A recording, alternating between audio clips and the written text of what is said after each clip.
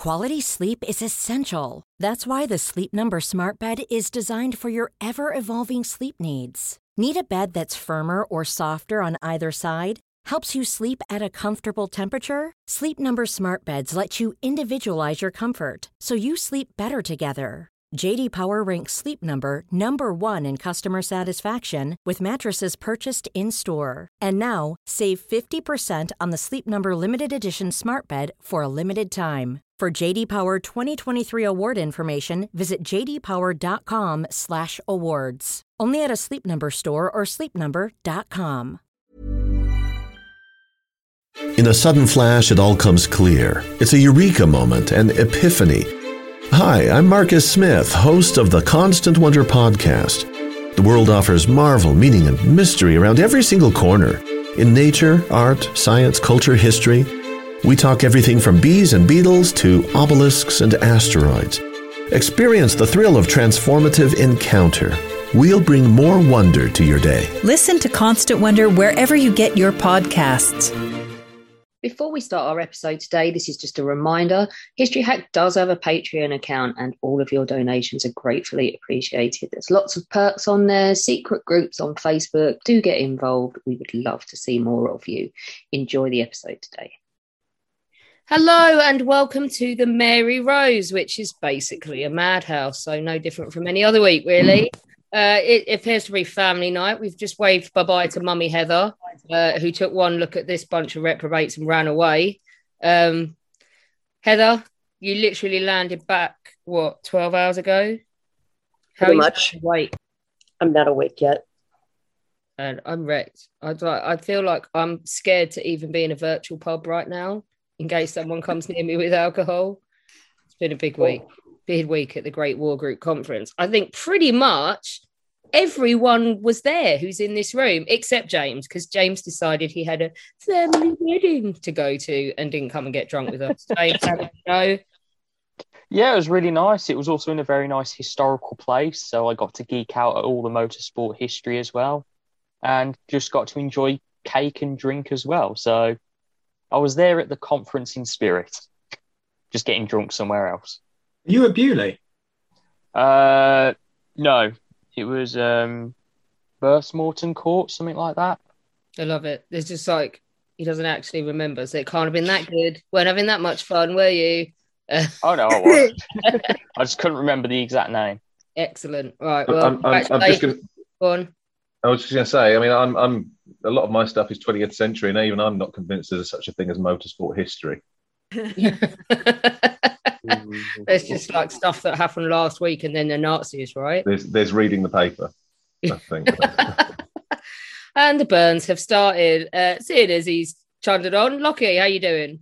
Yeah, I'm good. Liver is still healing. I'm helping it with some beer, actually. Some very I love lovely. that you ran away from the drinking in Maidenhead at the conference to run away and start drinking somewhere else the same day. I urgently had to get to the rugby club where I was presented with my team's award for winning a league, a COVID-interrupted league.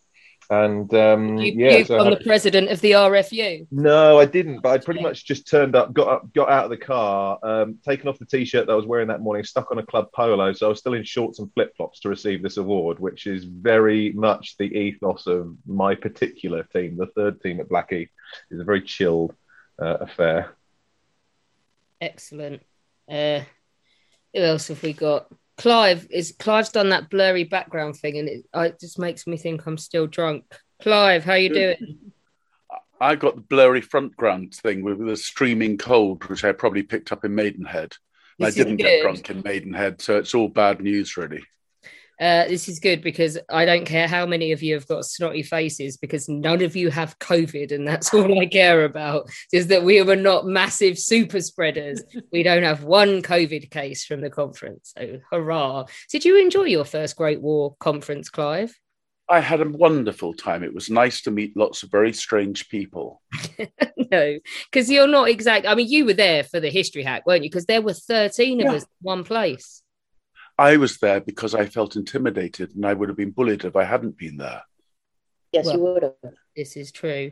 There was one moment when I was drawing my little Kitchener thing on the back bar on the Thursday, I think, or the Friday, and I could suddenly hear like Zach talking behind me and Heather and Nikolai all in the same room, and it was a complete and total mindfuck. It was like, then this isn't Zoom; they're actually in the room with me. It was mental. And Charlie, you participated as well. I did. I was surprised to find out that everyone in the pub has legs.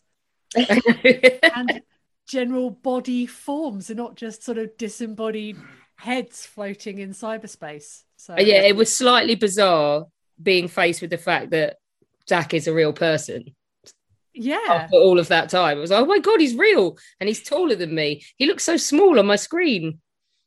I don't think I've ever met so many people surprised that I'm tall before. No, it's in the name on Twitter, right? Yeah, it's not. I don't do things cryptically on. Yeah, Big Andy Locke. He really is big, isn't he? Well, yeah. In the name. Yeah. Charlie, tell everybody how you contributed as a non-World War I person. You have fully been adopted by all of them. Tell everyone why. Yeah, it's my trick. This is what I do. If I want to make people like me, I bring them cake and feed them cake. This was not just any cake, though, was it? Yeah, we made a World War I trench battle scene. I say we because I take no credit. I just baked it. It was Chris's design. So he designed it and I made it. But the funniest thing was he actually got Stitch Nazi'd on it. He did, didn't he? What was it? He painted the brilliant. plane. It the was Airfix so model. good. So Yeah. the plane, by the time the tank was operational, the plane had been out of service for, I mean, we're talking like if it was 12 or 18 months, you know, it was a smallish amount of time, but it was so perfect. And I said to the very knowledgeable gentleman who told me, because I thought it was brilliant, I said, please go and tell my husband over there. And yeah, he was, we were there to learn. So it was fantastic. Brilliant. And you learned that there is nowhere you can go in military history without finding one of those lovely people. There's nowhere safe, but I love those people. So yeah, we basically set up a weekend for them to hang out with each other, didn't they? But everyone ate the cake anyway. But you did have to take it out of everybody's view to cut it up. Otherwise, they would have been heartbroken. I know, but that's the fun of making these cakes, is the smashing it up and eating it. It's got to be done. I think before there was one awful moment where Peter Hart thought he was going to have to do his usual flapping around like a fish out of water routine whilst avoiding the cake. And he was like, I am going to land in the cake. The cake needs to move. And I was like, don't worry, the cake will be being cut up while you're giving your talk, PT. We also have with us Zach, who is a real person. I am. I'm an actual human being. Who'd have thought it? Actually a First World War person now, sort of a little bit as well. Sort of a little bit, not exactly or entirely or remotely. I know who Haig was. Yeah, but that was basically just mocking World War I stuff. No, it was you mocking yourself. It was when you said, why would you be listening to me give you instructions on how to write for this magazine when I look like I'm 4 years old? That was it. That was it. It's only funny because it's true. Yeah, Zach worked very, very, very hard at the conference. Then we realised we might be killing him, so we made him sit down. Somebody else who had a memorable conference because we may have embarrassed the living shit out of him, Chris. Hello. But it was embarrassing in a good way. Yeah, tell everyone what we did to you. We celebrated my belated 40th birthday. Even though they should have done 41st, considering you're nearly 41. Poured a lot of alcohol in me and pointed me towards karaoke. Yes, we did, but wearing an actual replica, nailed-on replica of a German Admiral's hat, which you're wearing now. Yeah, I'm saving it for the And now Sophie's wearing it because Sophie is with us today as well. Hello, Sophie. Hi. You have your own pitch tonight, don't you?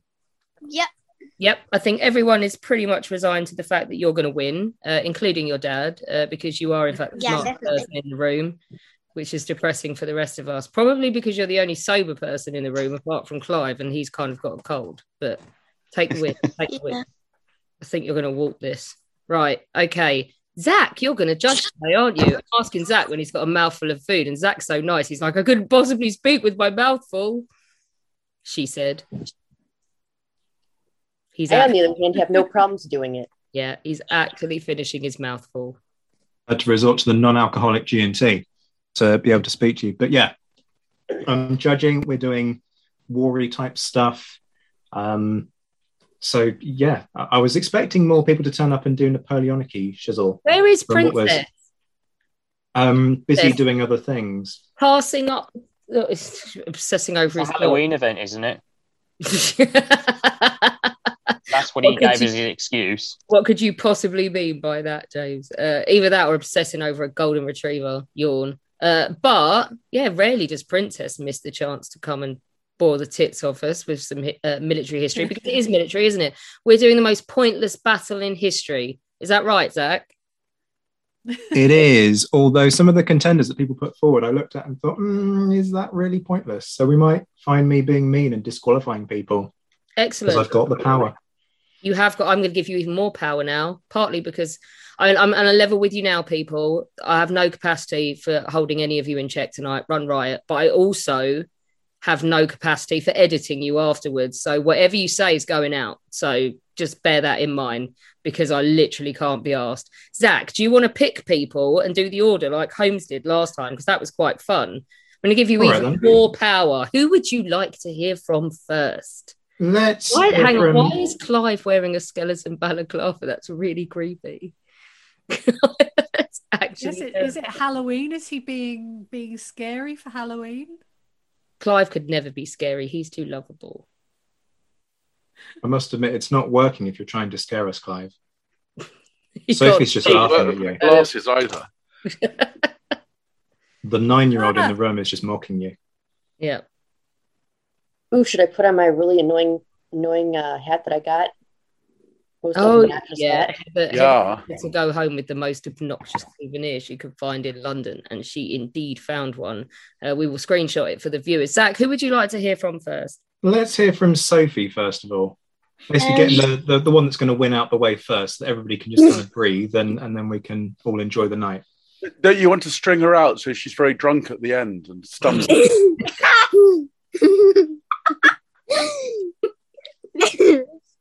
The saddest thing next to a battle lost is a battle won.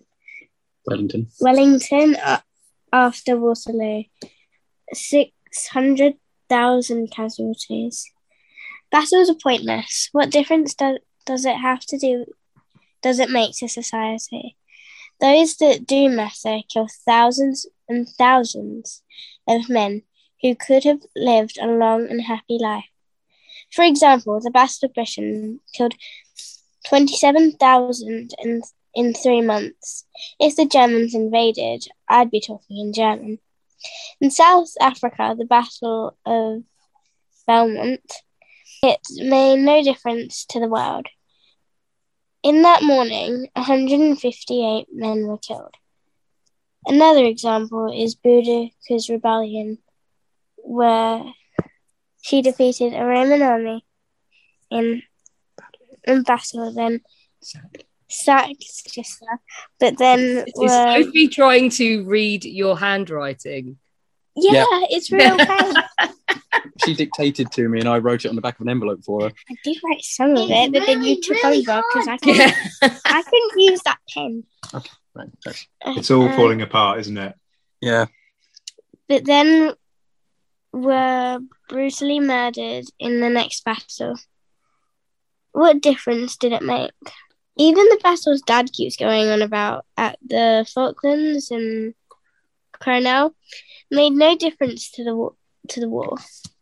In conclusion, the average person gets up, goes to work, and pays taxes.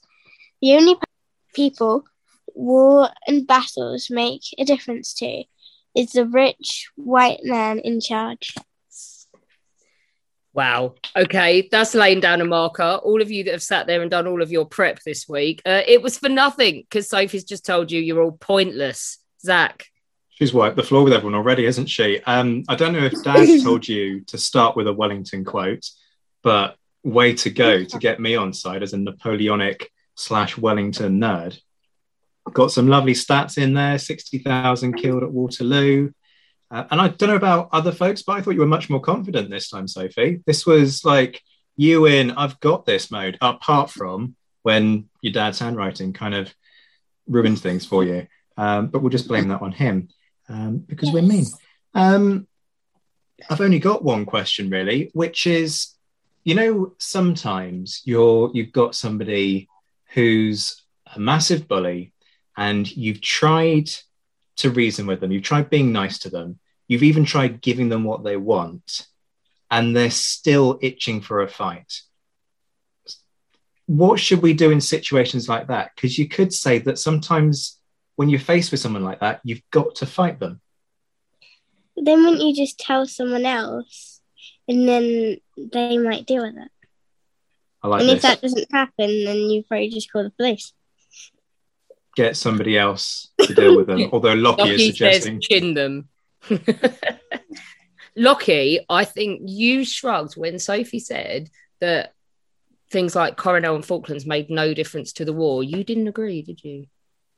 Well, no, I think kind of all the kind of naval element, that's a big part of building kind of material force to win a war in which, you for the first time in history, you've got multiple enemies putting millions of men into the field 365 days a year for some years at a time, and that kind of control of the waterways is a big part of how the Allies, and you actually kind of you look at Britain's wars through history. I mean, I know I'm getting a bit British focused on this, but I think there's only one war in Britain's history where we haven't built a major naval coalition and eventually gone on to win, and that was the American War of Independence.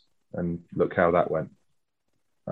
So actually, I think the naval element does matter. It makes a big difference to Britain anyway. When you're a little island, winning battles at sea helps. Once Spey wasn't a threat to anyone, though. Did she just diss Von Spey in front of her dad? That's not going to go down well. Whilst her dad sat there in a replica of Von Spey's hat. Of course it's not going to go well. Excellent. Right. Okay. I have a feeling that that's quite a high benchmark for people to reach. Sorry. God, I'm so tired. Kit's in the house. Kit's just joined us. Hello. Where are you now? Germany? I'm in Hamburg in Germany, yeah.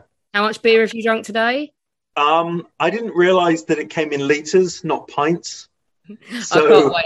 So are we getting belligerent drunk, Kit, tonight? I'm stone cold sober. No, I'm fine. I'm tempted to go out and get a beer just so you can have a belligerent drunken rant on your hands. Yeah. Do it. Right. Zach, who do you want to go for next? Tricky one. Shall we go to James next? Okay, then. So, Zach, hopefully you'll like this one because I've gone for the Battle of New Orleans. Just a bit of background about the battle. It was it was meant to be part of the War of 1812 between America and Britain. No side had really gained an advantage during this war, and at the time, negotiations for the Treaty of Ghent was going on. Now, realistically, the negotiations had finished, the treaty had been signed, but Britain still had, I think it was about 3 invasion forces on the way, one for New Orleans and Louisiana, the other to strike down from New York, and I believe the third one was for Maine. Now, Maine had been captured. The New York expedition had failed from memory, and we had the last one in Louisiana. So the leader of the British forces was Sir Edward Pakenham, is it, if I remember my pronunciation correctly? Wellington's brother-in-law. And he landed with his troops, about 8,000 of them, and they went to attack New Orleans. Now, the Americans, led by Andrew Jackson, had prior warning of this, and they managed to basically build up their defences around New Orleans and absolutely kick the arse out of the British. And all this time, the peace treaty was coming across the ocean to just be ratified by the United States. Now, some people argue that New Orleans, despite happening technically after the Treaty of Ghent had been signed, if Britain had won, we'd have kept New Orleans and Louisiana, as Britain didn't recognise the Louisiana purchase made from the Americans gaining Louisiana from the French. However, this is a key point. During the treaty negotiations, both sides had to drop their demands. Lord Liverpool actually had to tell Castlereagh that, listen, I've spoken with Wellington here, and Wellington had basically said we had no right to make demands as we'd not made any gains in the war at this point. I'm paraphrasing here, but Wellington had basically told Liverpool straight. So Britain dropped their demands, America dropped their demands. No one had really won the war. The treaty had been signed. Now, Liverpool made these demands to Castlereagh because he knew the war was not popular. I mean, it was popular in the media, but he knew that in the port cities such as Liverpool and Bristol, they were really suffering from the lack of trade with the USA. And at the same time, the war taxation had gone on long enough. And with unsatisfactory treaty negotiations currently on in Vienna, it was really getting a big problem, especially as Europe and France could potentially go to war again. So even if Britain had won the Battle of New Orleans, they wouldn't have been able to hold Louisiana because the Americans would have ratified the treaty which states it was the pre-1811 borders, which meant Louisiana would have to be given back. And if America didn't ratify it, Britain couldn't afford to stay at war or keep Louisiana. It would have been too much of a drain on resources, troops, very expensive, something Britain couldn't afford at the time. So this argument that Britain would have kept Louisiana is a load of hogwash. So to me, the Battle of New Orleans is pointless, and it basically all it did was made the Americans think they won the War of 1812. It made Andrew Jackson, I think, eventually president of the United States from memory. And he's not going to say the battle was pointless when asked. So really, it was such a pointless war. It was for a war that was already over, a war that was a stalemate, and it didn't really change anything. That's my argument. I like it. I'm thinking anything that ends up with Andrew Jackson having any power whatsoever is bad, because we've learned on another down the pub that he was a complete shithead, right? Jack, what do you make of this one? I'm not convinced this one qualifies. And the reason I'm not convinced this one qualifies, well, before I get to that, the thing that you were talking about in terms of trade, I'm not sure I buy that entirely, because trade has been an issue ever since Napoleon starts instigating the Continental Blockade, which, as folks will know, having been bored to death by me about this, is the start of the end in terms of things unraveling for him. So the ports have been suffering just from the war. They're war weary, full stop. I don't think it's bespoke to the War of 1812. It's just that once the War of 1812 starts, then you shut off the American ports as well as others. So I don't entirely buy that element. But in terms of does this qualify, the dates matter here. And I'm trying to drag this from the back of my memory and I'm struggling. The treaty is signed, but has Pakenham already set sail by that point?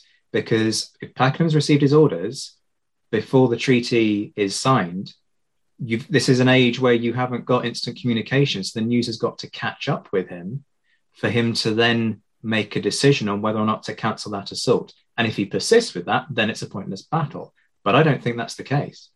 I actually can add to this in that while he had set sail, negotiations were ongoing, and he'd basically been told secretly that even if he'd heard rumours of peace, he was still to attack anyway. So he was basically told to ignore peace and attack anyway. That's not quite the same thing, though, is it? That's ignore rumours of peace. He's going to be in America. And from a kind of tactical perspective, you would spread rumours of peace in order to kind of reduce the impetus to an attack and reduce the inclination and spread discord amongst your enemy. So, yeah, but my argument was that even if he'd won the battle and he thought he could keep Louisiana, the reality of the situation, he couldn't. The argument I was making about trade here was that, like you said, they're war weary by this point, especially the ports. They couldn't afford a war to continue. The government couldn't afford a war to continue in that regard. The public was especially war weary of the lack of trade overall and also the war taxation at this point. So even if we'd have won Louisiana, we wouldn't have kept it because you try and be abiding by the Treaty of Ghent. And even if they could try and hold on to it, it just continued the war, a war we couldn't afford to win. So in many ways, the Battle of New Orleans was pointless because it didn't matter if Britain won. It didn't matter if America won. The result would have been the same. And that was my point about it. I think you've got the cart before the horse here, if I'm honest, because the whole point of taking somewhere like New Orleans, yes, I hear your argument about post Ghent, there is an agreement. And so if you take it, well, you've got to give it straight back anyway. With you on that. But the point is that Pakenham is sent out with the intention of taking New Orleans so that it can be used as a bargaining chip. That's been British policy way back before this point. This is what they're doing at the start of the Revolutionary War, seizing sugar islands and using them as bargaining chips in peace negotiations. So I'm afraid I don't buy the argument on this one, James. Good effort and valiant to come at me on my Napoleonic nerdery, but I'm not sold on it, I'm afraid. Good show, though. Good. That's brave, James, going at Zach with Napoleon nerdery, because we all know he is the consummate Napoleon nerd, and the king of the Napoleon nerds, because Princess isn't here and he can't say otherwise. Right. Okay. Beth is in the house. Hey, Beth. Hello. It's just a flyby for you. You've got to go and be an adult and spend time with your husband, haven't you? Yeah, he's leading me for 3 weeks to go to Scotland. So she says this as if she and I won't be in Belgium in Ypres this time next week. Yeah, probably in the Ariane doing gin and tonics, having gone, we're back in Ypres. Yeah, no. I literally. So we have to go and make some videos, don't we? Well, Beth, we do videos, and I can just see it now. If it's tipping with rain and typical Flanders mud, the videos will be her just reveling in rolling around on the floor, going, "I don't care, I'm back. This is awesome." I mean, you're basically describing my dream at the moment. So, yeah, can't wait. Chocolate, wine, Belgium, Canada. Yeah. Anyway, she's not doing a pitch. She's just here to say hi. So, hi, Beth. Hi. Zach. So, Zach, you've had James try and go at you with Napoleon nerdery. Where do you want to go next? Let's go for not Napoleonic nerdery, shall we? Because I know somebody else is doing Napoleonic-y shiz. I do love that Kit took no convincing whatsoever. He switched his camera off and got out to find beer. I love it. Shall we go to Chris next for some boaty action? What makes you think Chris is going to do boats? I don't know. It's just a gut inkling. I'm just going to take it to the kitchen where there are less children. Hang on. So just to prove that the German Navy can do everything better than anyone at any time, they've also got one of the greatest screw-ups in history. So during the Great War, the Kaiser's Navy carried out offensive operations against the British Royal Navy in the North Sea, whilst maintaining a protective minefield to stop the British from chasing them home and carrying out similar operations against German ports. When World War II started, they thought, well, it worked so well last time, let's do that again. And so they put a huge minefield across the North Sea with clear paths for their ships to go through, which they regularly swept, although by the beginning of 1940, because there'd been a really crap winter, they'd not really done that. So on the 22nd of February 1940, 6 destroyers began Operation Vikinger, a proposed sweep of the British fishing vessels on the Dogger Bank. Careful, Clive. It was proposed that they would advance to the gap called the Western Rampart under protection of Luftwaffe fighters, whilst 2 bomber squadrons carried out an attack of their own against shipping on the bank. The task force, led by Fritz Berger, moved up to the aboard the Friedrich Eckholt, with ships in line astern, arrived quite early in the evening at night and started to head up through the darkness when they thought it'd be safe to move. At 7:15 that night, an aircraft was spotted buzzing the formation. It dived down to 1,000 feet and along the line of destroyers. So Berger ordered the speed to be cut down to reduce weight, so it'd be harder to spot. The aircraft came by a couple of times, and one of the destroyers thought, well, this has to be British, so they fired on it. And everyone kept trying to spot this aircraft. We weren't quite sure if it was there or not. Then someone aboard the Max Schultz reported, no, don't worry, it's one of ours. And that's when they realised that it might be, that there might have a problem. And the anti-aircraft gunners started firing at them. So it was then at 7:45, the lee breech mast at the rear of the rear reported, "I can spot the aircraft. You can see it in the moonlight." 1 minute later, 2 bombs struck the mast, and she signaled for help. The lead destroyer turned round, ordered the other destroyers to stay away. But as the Echold approached, they thought, "No, it doesn't look too bad." Oh, dear God, as she exploded and split in two and sank. Immediately, rumour went around that there was a submarine in the area. At 8 minutes, there was an explosion somewhere off in the darkness, and Beitzen thought it had seen another bombing run. At some point around that time, the Rival went to investigate the explosion, the radio ops picked up a submarine. So they charged it, dropped 2 depth charges on it, didn't get out of the way in time. The depth charges went off under the destroyer, which shorted all the electricity, including the electrically controlled rudder, sending the destroyer to sail round and round in a circle. Another destroyer moved up and started trying to pick people up from the mass. They called for all ships to go and assist as best they could. But the rumours of submarines kept coming around and around, and people kept spotting periscopes and tracks in the water. And they thought, and the lead command, the formation commander, gave the order to scatter. This meant that all the poor sods from the mast and the water weren't picked up. Of the Kolner, they had a boat tied to the deck to pick survivors up. They said, "Well, we got to move, cut the rope." They did cut the rope on one end. The other end was tied to the propeller guard, and that boat with survivors and 1 crewman was cut apart by the propeller. They then got sending out radio messages saying, "All right, everyone sound off, tell us if you're alive or not," which obviously they still weren't getting replies from everyone. The Kolner then goes back to where it thought the mast was, and then they spot a conning tower in the distance, so they charge it. And the captain says, "I know, we're going to ram it. We're going to sink this British submarine." And they go full pelt into the wreck of the Mass, only to find that the other wreck they'd seen had been the second one that had blown up. They managed to get 1 extra survivor out, but in total, 600 German sailors were killed in this action. Hitler was furious and demanded to know what the hell was going on. So they had an court of inquiry. And it turned out that even though they had booked fighter cover from the Luftwaffe hadn't turned up. Also, the fighter formations hadn't told the bomber formations what was going on. And one lone German bomber on its way to bomb British shipping had found British shipping and went on an attack run.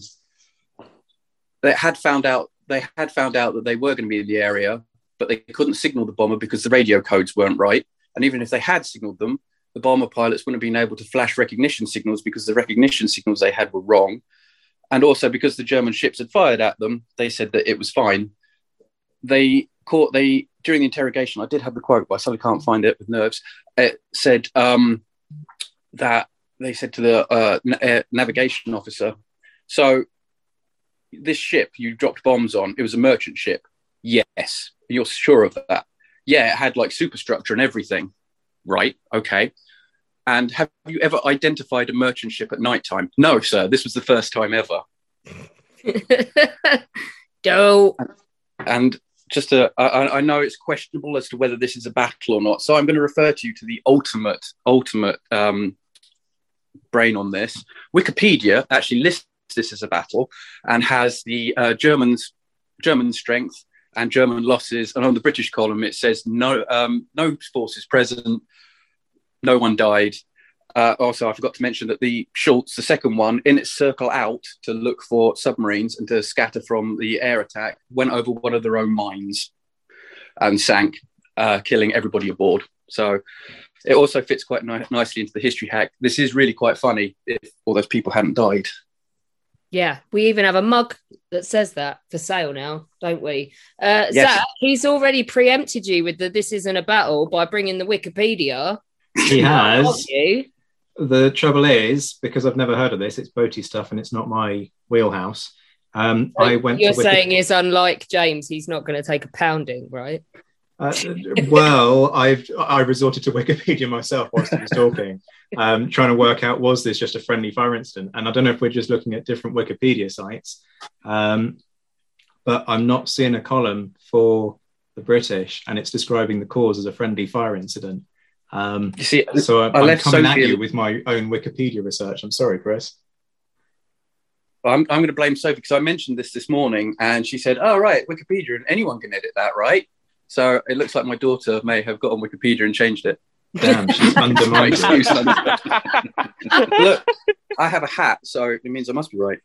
He does have a German Admiral's hat. He also has a child that's smarter than him that isn't even at secondary school yet. It's terrifying, but hilarious. So, Zach, are you not buying it? I'm not ready. It's a deeply impressive cock-up, and it's vintage history hack. But it's a friendly fire incident. I think he had it in a nutshell with the kit quote. It would have been funny if those 600 people hadn't died. But I'm looking for something kind of more impressive, more kind of futile, rather than just some people being really shit at their jobs. Which again is fair enough. Hack, isn't it? He's like, fair enough, whatever. I got it out of the way. I can now mute myself and put unruly children to bed without worrying about whether I'm getting on everyone's nerves. We'll see you in a bit, Chris. Yeah. Kit's back. Kit, what beer did you go for? I have got some Beck's, which is not usually what the beer I would go for, but it was bloody cheap. It was 50 cents, 50 euro cents, whatever, for a can of like a pint can. So Lockie's face right now.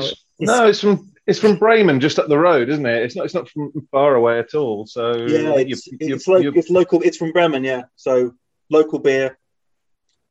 Maybe it's like Tetley's. Maybe it travels, badly or something. Excellent. Yeah. It will get me pissed though. Indeed. Zach. I'm sitting here getting pissed on the non-alcoholic gin, so best not to bring any beer near me. How are you feeling about these non-alcoholic cocktails we sent you? I was won over by the Bellini. Bellini, yeah. That thing. That was really nice. So I went back to the gin and tonic. And I think this is weird, but I think it's better if you don't stick ice in them, which Lockie will look at me like I'm a heathen now for suggesting that. But you get more of a taste out of them if you don't have the ice, which just doesn't seem right. This is podcast gold, Zach. Keep going, mate. No, that's a common misconception. What you actually need is lots of ice. Yes. Okay, because ice, as we're finding out with the polar ice caps and everything, lots of ice keeps ice cold and keeps it in solid form. Whereas if you just put a few bits of ice in, they'll melt and you get a watery drink. Okay, that's why when people stand at the bar going, I want less ice in my drink, you're like, all right, Belen, whatever you say. Yep. Thumbs up. Yep. Right. So He has a cat's asshole in her face right now. It's quite funny. Also, we've got too many scientists in the room for me to start talking thermodynamics, so I'm going to withdraw immediately. Yeah. Retreat. Go on, Zach. Let's go to Heather, mainly because of the asshole that's in her face. Yeah. Okay, so I did the War of Jenkins' Ear. This was basically a conflict between Britain and Spain, which lasted from about 1739 to 1748. Technically, it is a war, but the battle it refers to was just literally a battle. It took place primarily in the Caribbean, and the Jenkin in our story is Robert Jenkins, who was a captain of a British merchant ship. The Spanish Coast Guard boarded his ship to search for contraband and ended up, for some reason, cutting off the man's ear. They don't give a reason of why they ended up cutting off his ear, so use your imagination as far as I'm concerned. I could think of some great stuff, but his ears are cut off. So nobody really did much about it at the time. It's just like, oh, poor guy, his ears got cut off. Anyway, so about that weather. 7 years later, though, Britain was looking for an excuse to start war with Spain, and they paraded the man shriveled ear out in front of Parliament, as well as Jenkins himself. I really would like to know why exactly they kept the ear. I mean, it's going to be gross after a while, but they did it, so. Opposing politicians and the British South Sea Company decided this was a perfect excuse to kick off a war with Spain. The goal was to improve British trading opportunities in the Caribbean and to make sure that Spain honors their Asiento contract, which allowed British slave traders to sell slaves in Spanish America. There was a lot involved in this, but to make a long story short, the result wasn't really great for Britain. They ended up with only over 30,000 dead, an unknown number wounded, and 407 ships lost to Spain's 4,500 dead, 5,000 wounded, and 186 ships lost. British territorial and economic ambitions in the Caribbean, I know it sounds like I'm drunk, but I'm not, had been repelled while Spain successfully defended its possessions. So British smuggling was ended.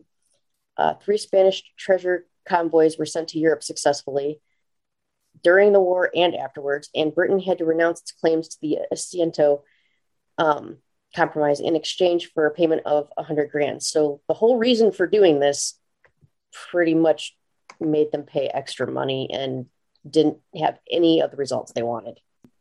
Thanks, Heather. I was ignorant about it. I knew of the war, but didn't really know anything about it. So I've just done that really professional thing of looking it up on Wikipedia. So I can confirm the figures that you just stated to us. They are correct because we can all believe Wikipedia, totally. Obviously. Unless Sophie's been at it again. Yeah, maybe. The obvious issue here is it a war rather than a battle? Yeah. Which, so let's stick that one to one side because that's an obvious one. In terms of the point was to kind of stoke up. Yes, okay, there were strategic gains, but there was also a point here about kind of stoking up resentment within Britain against the Spanish, right? Do you think that they succeeded in that to a degree? To a degree, yeah. In the end, though, basically, Britain and Spain got along a little bit better afterwards, but it just went to hell again later on. So, and is there any kind of specific aspect of this war, where particular actions where you look at them and just go, that was incredibly stupid? Because the losses, there's a big disparity here: 30,000 British, 4,500 Spanish. So, what causes that massively uneven death toll? The fact that even though Spain wasn't really prepared for the war, when they did get prepared and everything came together,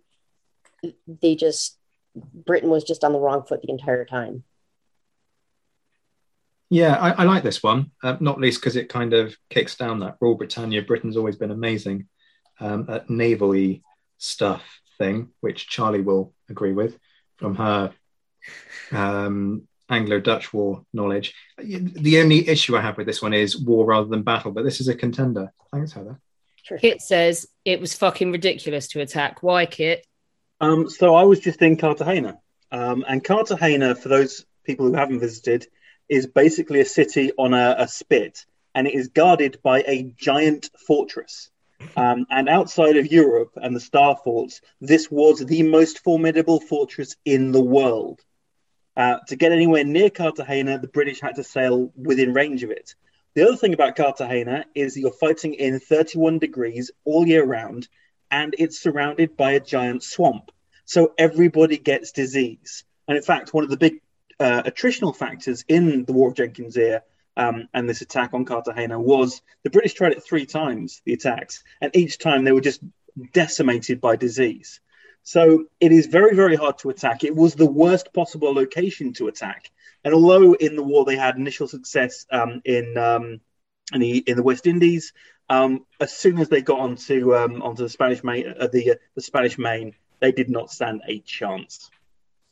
Can I just say, if this one wins, Kit gets to take a share of the glory, because nice job, Kit. Who's in charge is my only question. Who's the cretin who decides that storming Cartagena is a good idea? It was Admiral, I'm trying to remember his name now. It was an admiral. And I'm pretty certain he dies in Cartagena of dysentery or something horrible like that while he's off the coast. It wasn't actually part of England's plan. It was sort of done. It was Vernon, Edward Vernon, and he kind of did it on his own initiative. And he did survive, but he died pretty shortly afterward. Brilliant. Okay, thank you. I've got no further questions. Do you want me to just jump to the next person? Go for it. Yep. Beth, you're not doing one tonight, are you? Nope. Okay, doke then. Oh, you don't get to hear my winning pitch this evening. It's not good enough. Just putting How am I supposed to steal your pitch if you haven't got one, Beth? You broke her, Kit. I'm destroyed. I'm destroyed. I've given up. Lockie's done the thievery tonight because he stole what I was going to go for. So nice one there, Lockie. Let's go from Kit to Kit. I want to hear Kit's pitch.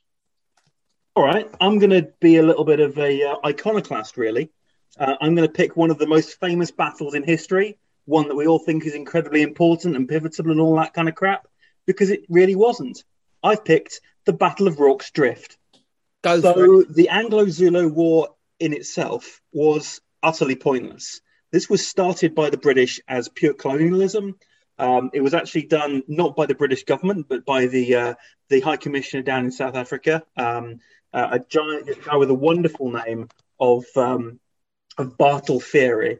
And he wanted basically to annoy Zululand. So he gave them a provocative ultimatum that they could never possibly meet. And Cetshwayo had no option but to reject it. And Lord Chelmsford invade Zululand. After that, we have what is one of the big surprising victories of the Victorian era. The Zulus actually beat the British at the Battle of Isandlwana. And what follows, everyone knows. There was a massacre at Isandlwana, and a Zulu impi marches on this tiny garrison at Rorke's Drift that is completely helpless. It gets surrounded. Stanley Baker and Michael Caine mount the defense. The thing is, the Battle of Rorke's Drift was never supposed to happen. The leader was a guy called Prince Dabula Manzi. He was the half-brother of Cetshwayo. And Cetshwayo had given explicit instructions not to provoke the British by going anywhere into Natal, not to attack British settlements. So he was actually going against the general directorate, the strategic objectives of the war they were fighting, which is really a damage limitation exercise. Because the moment you provoke the British, the moment you go across the Buffalo, everything gets worse for Cetshwayo. And obviously, today we don't have Zululand on a map. The battle itself, I don't really need to go into. Everyone knows the story. There was no singing of Men of Harlech at the end, and there was no saluting by the Zulu impi at the end either when they turn around and leave. The reason they turned around and left was that they realized they were in deep shit with Cetshwayo because they were not supposed to attack the British. The whole battle should never have happened. And what it did was, rather than give the Zulus an impressive victory at Isandlwana so they could consolidate their position and maybe stand a chance, it gave the British a propaganda exercise. Hey, look, guys, it isn't a massive defeat of the empire. We have this victorious last stand hope of a couple of hundred men successfully beating off the horrible natives.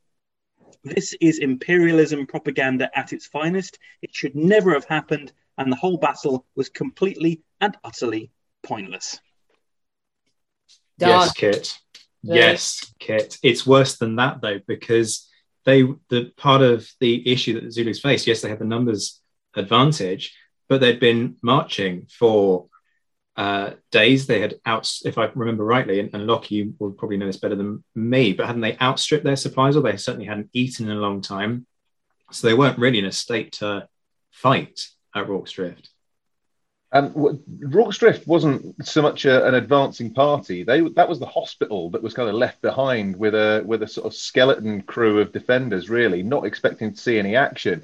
The main force of 3,000 crossed the Buffalo into Zululand, pitched a camp at where the big blooming rock is. Isandlwana, and then Lord Chelmsford took the main force of 3,000 off to look for a fight. Leaving 1,000 or so at the rock, and all of a sudden the main Zulu impi of about 20,000 Zulus comes over the ridgeline, and they did the most bizarre thing. I know the conduct of the battle doesn't really matter all that much, in the context of it, but what would you do if, you've got your Martini Henry rifles, you've got a hill behind you, you grab as much water and as much ammunition as you can, and you hoof it up the hill, and you say, come get us if you want to. And instead, they stuck out this weird extended firing line that after a few volleys and an initial check of the Zulus decide they can run round.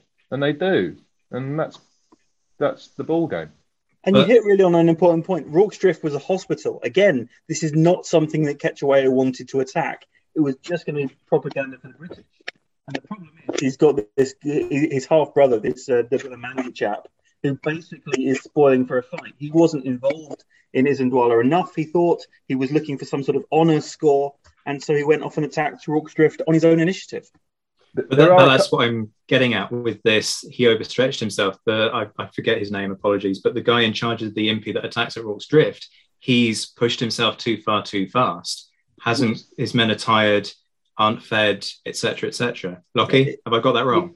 Yeah, no. There's a couple of things. I mean, part of the reason that the British had decided that the Zulus were a problem, where they sort of reinstated a few of their old traditions. And one of them is the washing of the spears, and you can't get married until you've washed the spears in your blood of your enemies. And that usually meant popping over to Swaziland and killing a few villagers over there and then coming back.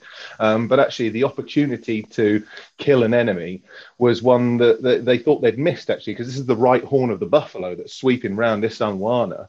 The main sort of force hits the main British force, but this right horn is sweeping round and is swinging at thin air, and all of a sudden there's the chance to actually kill a few enemies at what looks like a soft spot to do so, and they decide against orders to cross the Buffalo River and take that opportunity. So it's something that shouldn't have happened for sure. I like this one. I haven't got any deep. Usually I love to ask a deeply unpleasant question. I haven't got a deeply unpleasant question for you, Kit. I'm really sorry. You've broken him. Right. Okay, Zach, where are you going to go next in search of someone to ask deeply unpleasant questions and torture? Yeah, who do I get to be a git to next? I'm going to go to my history podcast wife next. Mrs. White, Charlie, what have you got for us? I knew you were going to pick me when you said you were going to be mean to somebody. Because I'm going to take you back to the 17th. So this particular pitch is not to my usual level of planning to within an inch of my life, because in the great manner of Clark's for any 90s kids out there, I'm not even supposed to be here today. So I want to talk to you about a battle which is very close to my heart. I'm not a military historian, so I'm more into the sex and politics, and this is what comes out of sex and politics is men shooting each other. So this is a battle I want to talk to you about. John Adams, who, when he was the foreign ambassador over here from America before he was president, went to Worcester. This was he went there in 1786. So he went over there from this newly rebel country and was shocked to find that people of Worcester didn't know about the battle that had taken place there in September 1651. And he said, "Do Englishmen so soon forget the ground where liberty was fought for? Tell your neighbours and your children that this is holy ground, much holier than that on which your churches stand. All England should come in pilgrimage to this hill once a year." And you know what the English are like when Americans tell them to do something, so we promptly, completely forgot about it. But I do want to talk to you about the Battle of Worcester, because I think it was completely pointless. It was a complete shit show. It was the last stand of the future Charles II. We have to call him Charles Stuart at this point, because he wasn't King of England at this point. We were in a bit of a mess after having a civil war. So the backtrack is that the civil war has been lost. I'm sorry, did you expect nuance and bipartisanship? No, I'm a royalist. We'd lost. I'm not going to try and come at this from both sides. The civil war had been lost. The king has been executed in 1649, and the only friend that Charles Stuart has on this island at this moment, bizarrely, is the Scottish. I say bizarrely because they switched sides a couple of times during the Civil War, because for the Scottish, the big thing for them at this point in history is religion. They are Presbyterians. It's a offshoot of Anglicanism, of the Church of England, but of course it's Scotland, so we don't call it that. So it's Protestantism, and they are covenanters. This is what they call themselves. This comes from making a covenant with God. So they're a different branch of Protestantism to the Church of England. In a sudden flash, it all comes clear. It's a eureka moment, an epiphany. Hi, I'm Marcus Smith, host of the Constant Wonder podcast. The world offers marvel, meaning, and mystery around every single corner. In nature, art, science, culture, history, we talk everything from bees and beetles to obelisks and asteroids. Experience the thrill of transformative encounter. We'll bring more wonder to your day. Listen to Constant Wonder wherever you get your podcasts. And that's a big difference at this point. Doesn't sound like much of a difference, but this is an issue. And this is why they switch sides a few times. So they side with Charles I when they think he's going to make Presbyterianism the thing. When he doesn't do it, they sell him out to the parliamentarians, and then it happens again. So at this point, Cromwell and his cronies aren't doing what they want in terms of religion. So they say, okay, let's side with the royalists, get them back, and they will put the covenant into force in England. This is what we want. So Charles, against all of the advice that he's getting from his elder advisors, signs a treaty with the Scottish Kirk. That's the government they have in place at the time, which says that he is going to accept the covenant. Big mistake.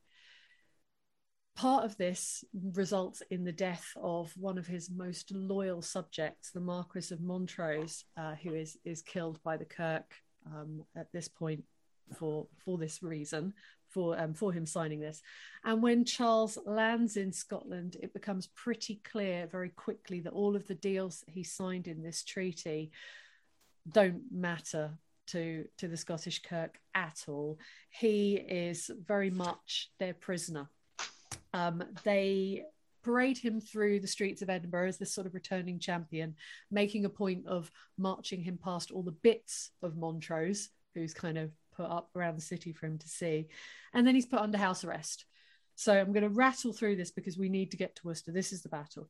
So he's under house arrest, but then they decide they're going to crown him, at which point he kind of gets some leeway with Parliament. He starts to build up an army after Dunbar. They need the king to help rally people to them, because while they've got him back, Cromwell comes up to Dunbar, and I'm trying to think of a word that is suitable to say, but he does not treat the Scottish well. They lose very heavily at Dunbar, and the army is decimated. So the Scots need a way to rebuild their army, and a king is that's the word I wanted to say, Zach, or I'm not going to say it. They need to get an army. The great way to get an army is to have a king, to have a figurehead, someone for men to rally around. So we get quite a lot of men coming to Charles Stuart at this time.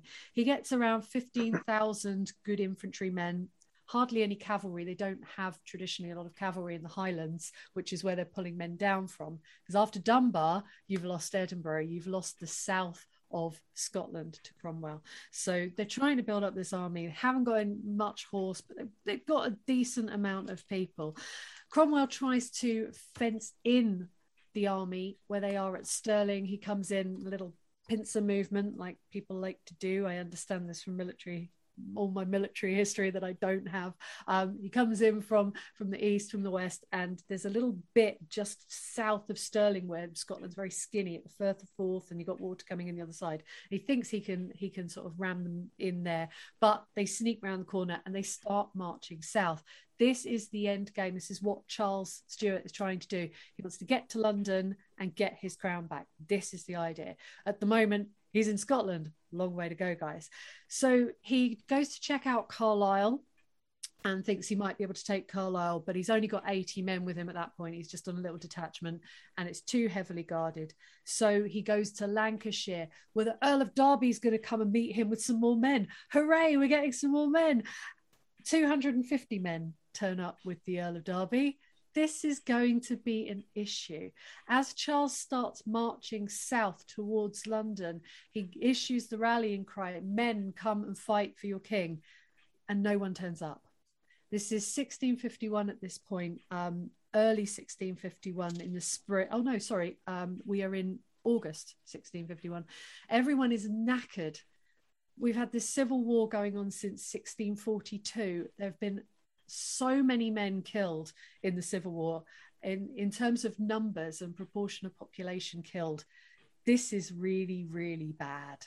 There aren't men to spare. And certainly the idea of being war weary, yeah, you're really, really very war weary. No one wants to come and fight for this lost cause.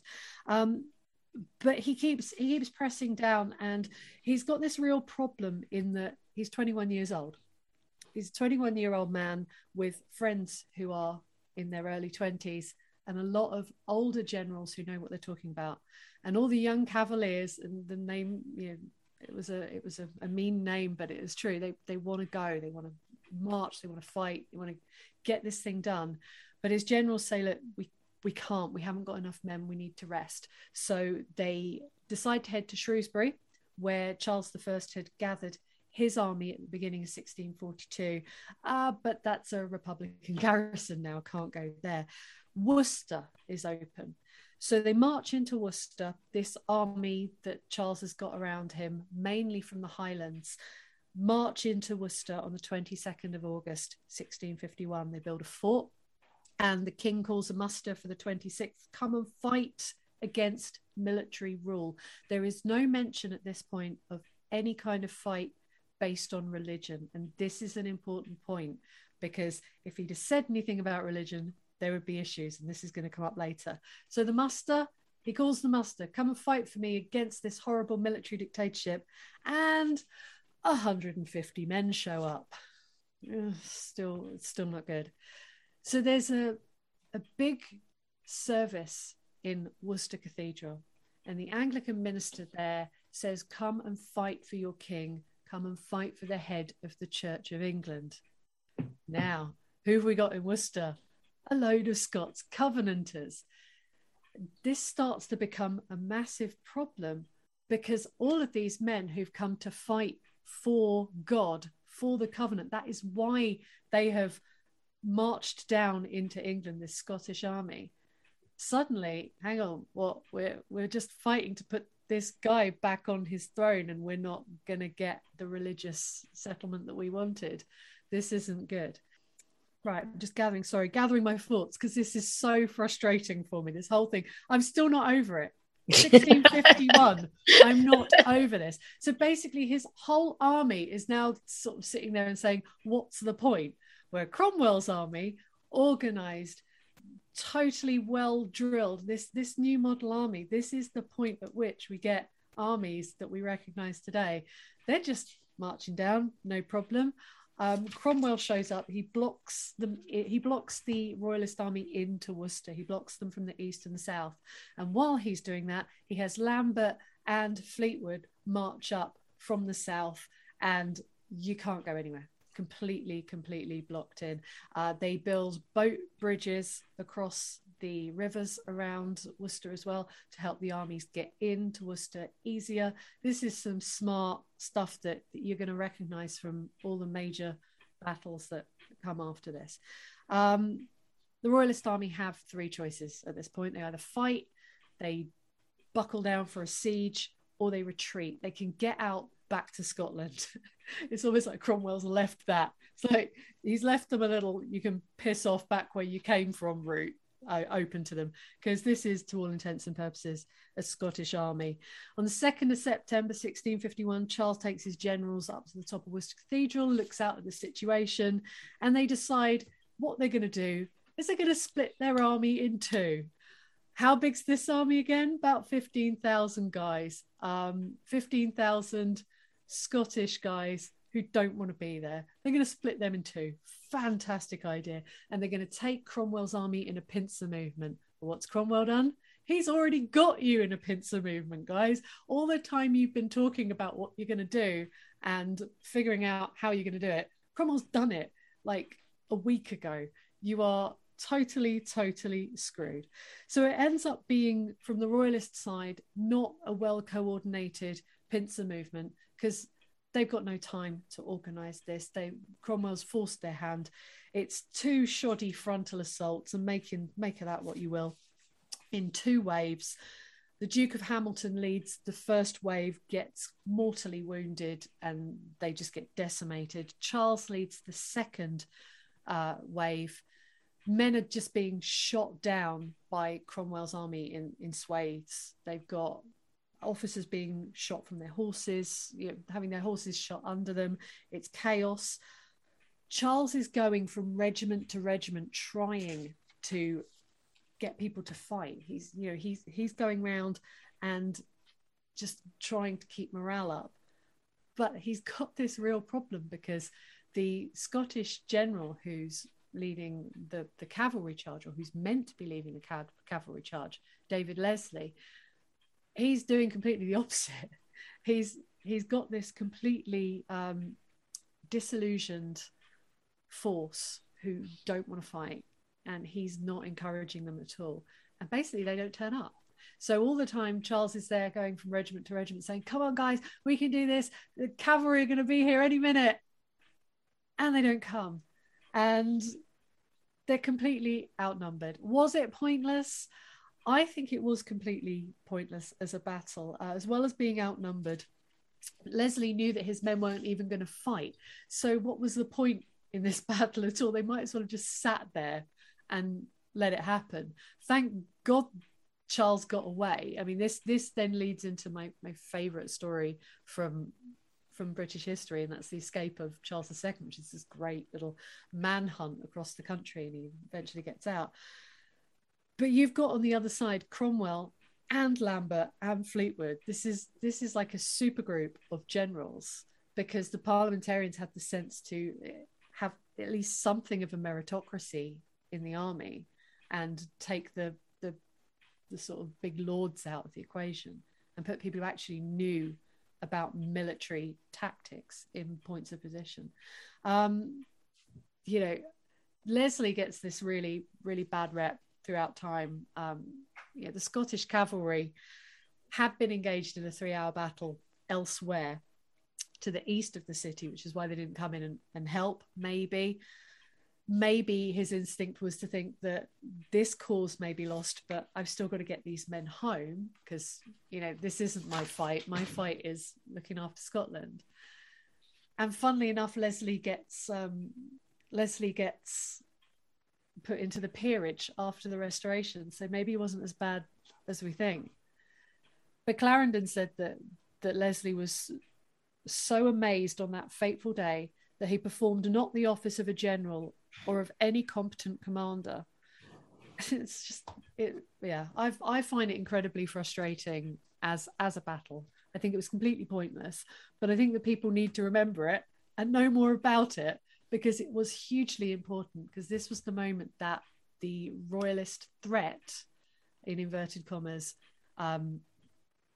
this was the moment that it was over. This is the moment we were a republic. So battle was done.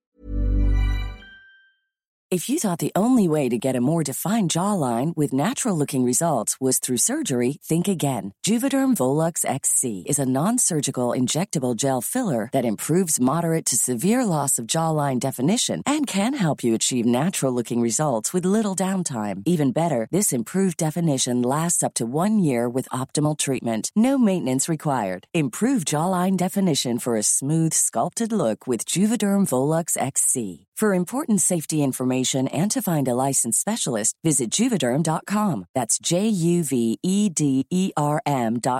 Not for people with severe allergic reactions, allergies to lidocaine, or the proteins used in Juvederm. Common side effects include injection site redness, swelling, pain, tenderness, firmness, lumps, bumps, bruising, discoloration, or itching. There's a risk of unintentional injection into a blood vessel, which can cause vision abnormalities, blindness, stroke, temporary scabs, or scarring. Talk to a licensed specialist to find out if it's right for you. When you're ready to pop the question, the last thing you want to do is second-guess the ring.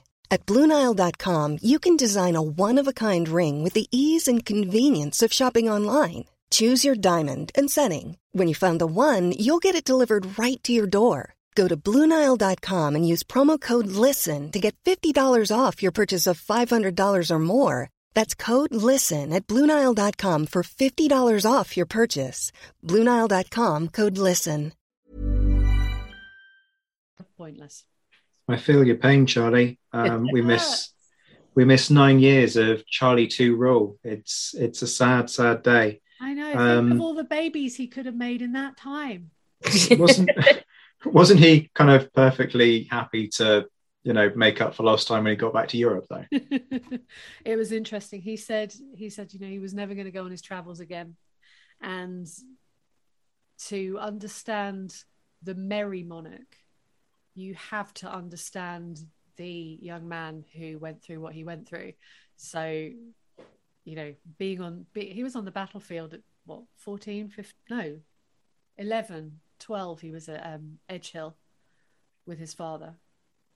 And I completely get the frustration. I get the sitting and waiting for something to happen and feeling like, okay, these guys have got an army. They're going to give me an army. Let's go. Let's fight. Let's do this thing. Let's avenge my father and take back my birthright. But is that kind of why it might not be pointless? Can we just step to one side for a moment and acknowledge that Charles II in armour is like Haig with his dog? It's a one of those moments. But a good look. It's a good look for him.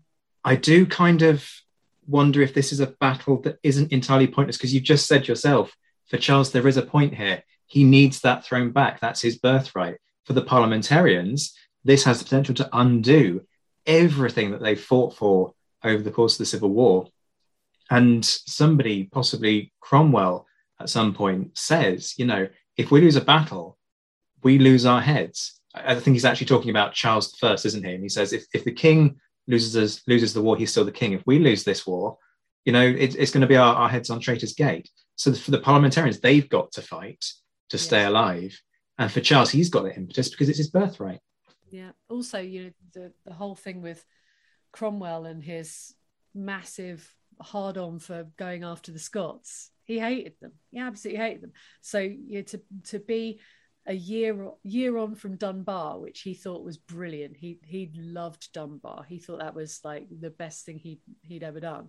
And this was exactly a year later, on the 3rd of September. They were both on the 3rd of September. He had this real thing about it. And then he died on the 3rd of September, 1658. So, yay. Take that. Massive thunderstorm, wasn't it? They actually reckon he held on. He was like, he wanted to die on that day when he knew he was dying. He actually sort of held out to go on the 3rd, which, it's the kind of thing I'd do. Be like, can I die on the day of the Restoration? But no, I think it was pointless very much in the sense that no one was ready for that fight. But your enemies don't wait for you to gather troops, and I mean they took everything.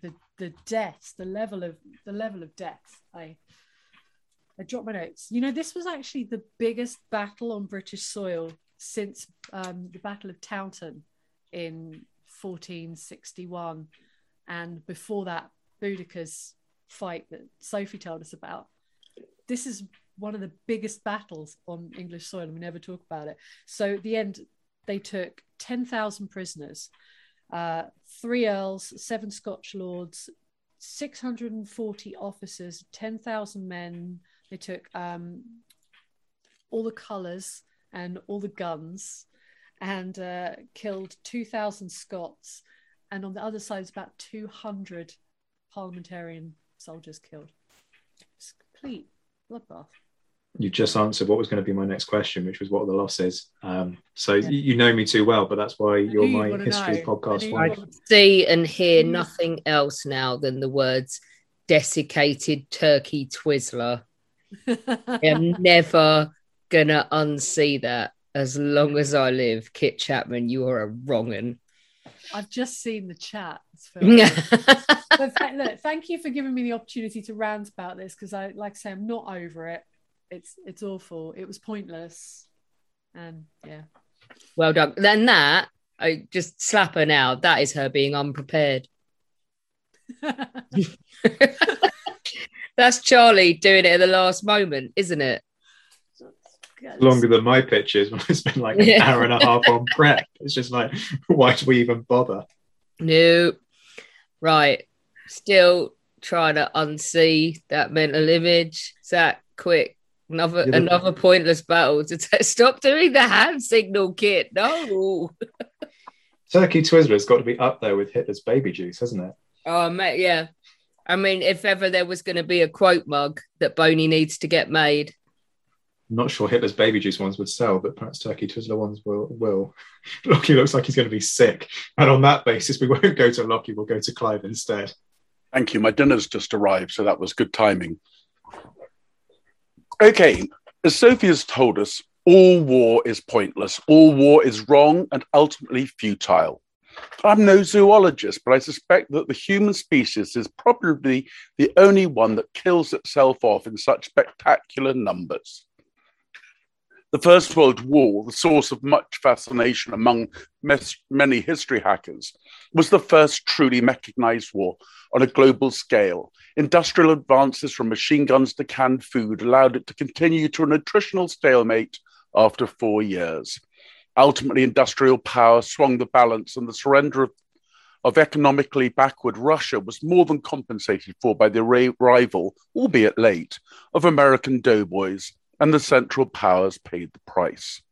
The end came quickly. The Bulgarians quit on 29 September 1918, the day upon which the German Supreme Command told the Kaiser that the situation was impossible. The Ottoman Empire capitulated on 30th October, and 3 days later, after heavy defeats by the Italians, the Austro-Hungarian Empire called it a day. Germany was alone and facing internal chaos, with a naval uprising which began on 30th October in Wilhelmshaven, and spread throughout the country. Despite this, and despite telegram entreaties to Berlin from the US president and others to cease hostilities, the fight went on. However, in the early morning of 7th November, French soldiers of the 171st Regiment d'Infanterie, that's my French accent, near Haudreuil, again my French accent, were startled by an unfamiliar bugle call. Fearing they were about to be overrun, they cautiously advanced towards the increasingly loud noise, when out of the fog 3 vehicles emerged, their sides glistening with the Imperial German insignia. The Germans had come to talk. Negotiations for an armistice commenced, although to call them negotiations in the true sense of the word would be to misdescribe the discussions. The Germans were presented with one choice: surrender. The only changes they made to the Allied proposal was to delete or alter impossible demands, such as a requirement to surrender more U-boats than they possessed. Eventually, the armistice was signed at 5 a.m. on 11th November 1918 and was to come into effect at 11 a.m., 6 hours later. The reason for this delay was to allow communication to the combatants. To a great extent, it worked, although news of the armistice did not reach those fighting in East Africa for a fortnight. Across the Western Front, however, news spread quickly. So, what would you do if you heard the news that the war was to end in a few hours? Well, you'd keep your head down for fear that the other side had not yet received the news, but you'd keep your head down, stay put, and thank God you are still alive. Live and let live. Or at least any sensible person would. 10 million soldiers and 8 million civilians have been killed. A further 30 million have been wounded. If you heard the news that this slaughter was about to come to an end, why would you do anything other than stay safe? Killing the enemy would not end the war any quicker. Any killing was totally without point. And while that principle applied to so much of the front, it was sadly not universal. A further 11,000 casualties were recorded on that last day. 3,000 men died. They didn't die for our liberty. They didn't die so that others could live. They didn't die to end all wars. They died for no good reason. While there are sad stories of those last soldiers dying along the front, the most awful tales come from the American sector. The Americans had arrived late to the war. Their soldiers, and particularly their commanders, did not carry the array of medals that their British and French counterparts did. Yet, at the same time, their army had grown far beyond its peacetime size. A cessation of hostilities would see a reduction in size and a reduction in opportunity for military men. Now was, it appears, the time to shine. One last chance to show what a great commander one was and to stand out from those of similar ranks. American units pressed forward. 3,500 of the casualties recorded on that last morning of the war were among American units. I haven't discovered how many people they killed. Pershing, the American commander, was not a huge fan of an armistice. He wanted to defeat and conquer. Their request is an acknowledgement of weakness and clearly means that the Allies are winning the war. Germany's desire is only to regain time to restore order among her forces, but she must be given no opportunity to recuperate, and we must strike harder than ever. There can be no conclusion to this war until Germany is brought to her knees. Pershing claimed that he only became aware of the armistice at 6 a.m. This was disingenuous. He was privy to the terms the day before, including the term that fighting would cease at the 11th hour of the 11th day of the 11th month. Not really something that one would forget. While he informed his subordinates the fact of the armistice, once he had been told of its signature at 6 a.m., he did not issue any orders. He did not countermand the orders to attack already given. Major General Charles P. Summerall, Pershing's commander of the 5th Corps, told his senior officers, "Rumors of an enemy capitulation come from our successes. We are swinging the door by its hinges. It's got to move. Only by increasing the pressure can we bring about the enemy's defeat. Get into action, get across. I don't expect to see any of you again, but that doesn't matter. You have the honor of definitive success. Give yourself to that." The attack on the Meuse continued. Summerall sent a further message to his officers during the attack that morning. "Armistice signed and takes effect at 11 o'clock this morning." No order telling them to discontinue the attack. At 16 minutes to 11, news of the armistice reached Brigadier General William Nicholson, commander of the 157th Brigade. He ordered, "There will be absolutely no let-up until 11 a.m. Among his troops was Private Henry N. Gunter of the 313th Machine Gun Battalion. With less than a minute to go before the armistice came into effect, Gunter was shot and killed, the last soldier to die on the Western Front. The Germans had stopped shooting. Gunter continued his attack and was brought down by the defenders, an act of self-defense. In the last moments, artillery commanders fired repeated salvos as to avoid their men having to lug the shells back to the depot. Some attacks were brought forward to 10th November as a result of the impending cessation of hostilities. Also in the Meuse, the 89th Division commander, Major General William M. Wright, determined to take Stenay, a town on its eastern banks, because the division has been in the line a considerable period without proper bathing facilities, and since it was realised that if the enemy were permitted to stay in Stenay, our troops would be deprived of the probable bathing facilities. Wright sent a brigade to take the town. As the doughboys passed through Pouilly, a 10.5 centimetre howitzer shell landed in their midst, killing 20 Americans. Wright's division suffered 365 casualties, including 61 dead in the final hours. Stenay was the last town taken by the Americans. They could have walked to the bathhouses unopposed after 11 a.m. 61 of them never bathed again. A year later, a congressional subcommittee investigated the actions of that fateful final morning. Oscar E. Bland, a Republican congressman, questioned General Fox Connor. Bland, "Do you know of any good reason why the order to commanders should not have been that the armistice had been signed to take effect at 11 o'clock and that actual hostilities or fighting should cease as soon as possible in order to save lives?" Connor, "American forces would not have been jeopardized by such an order, if that's what you mean." Bland, regarding Pershing's notification to his armies merely that hostilities were to commence at 11 a.m., "Did the order leave it up to individual commanders to quit firing before or go ahead firing until 11 o'clock? Connor, yes. Bland, in view of the fact that we had ambitious generals in this army who were earnestly fighting our enemies and who hated to desist from doing so, Would it have been best under the circumstances to have included in that order that hostilities would cease as soon as practical before 11 a.m.? Connor. No, sir, I do not. Bland.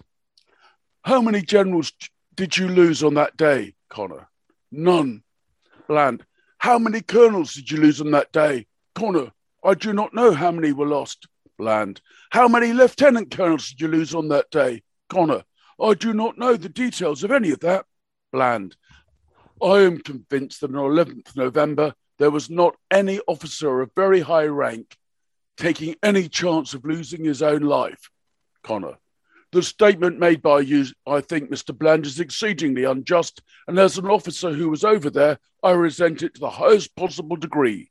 Bland.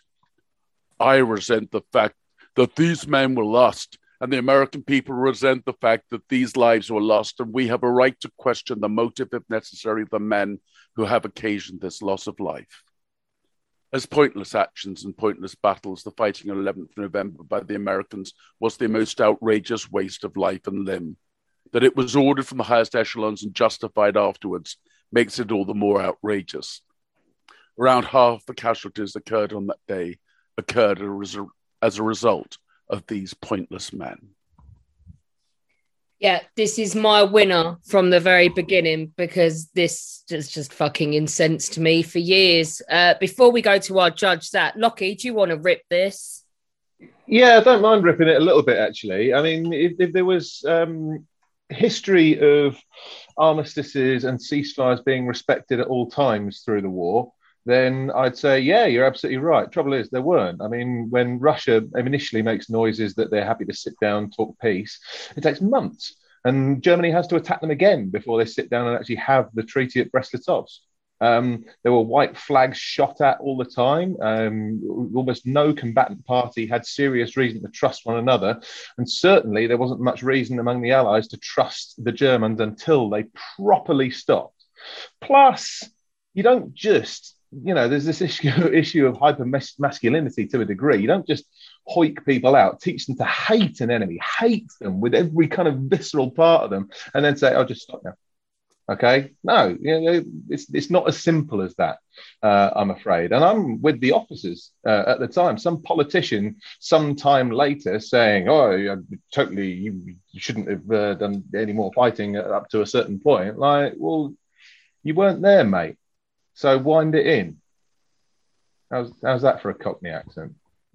But the Americans did a lot more of it than the British, the French, Canadians, and all the others. Okay, so the British and French, in particular, they've been shell hole dropping for months, thinking, "All right, they're cooked now. It's someone else's turn to have a go." And so the officers would, actually no, the Germans are not cooked. They're not done. They're still fighting, and they still need beating. Okay, so this dropping in shell hole stuff is just going to give them a chance to recharge, which we can't give them. Got to keep fighting right to the end. And that's, you look back at Haig's dispatch of the 11th of April. Each of us must hold on till the end. And it wasn't the end yet.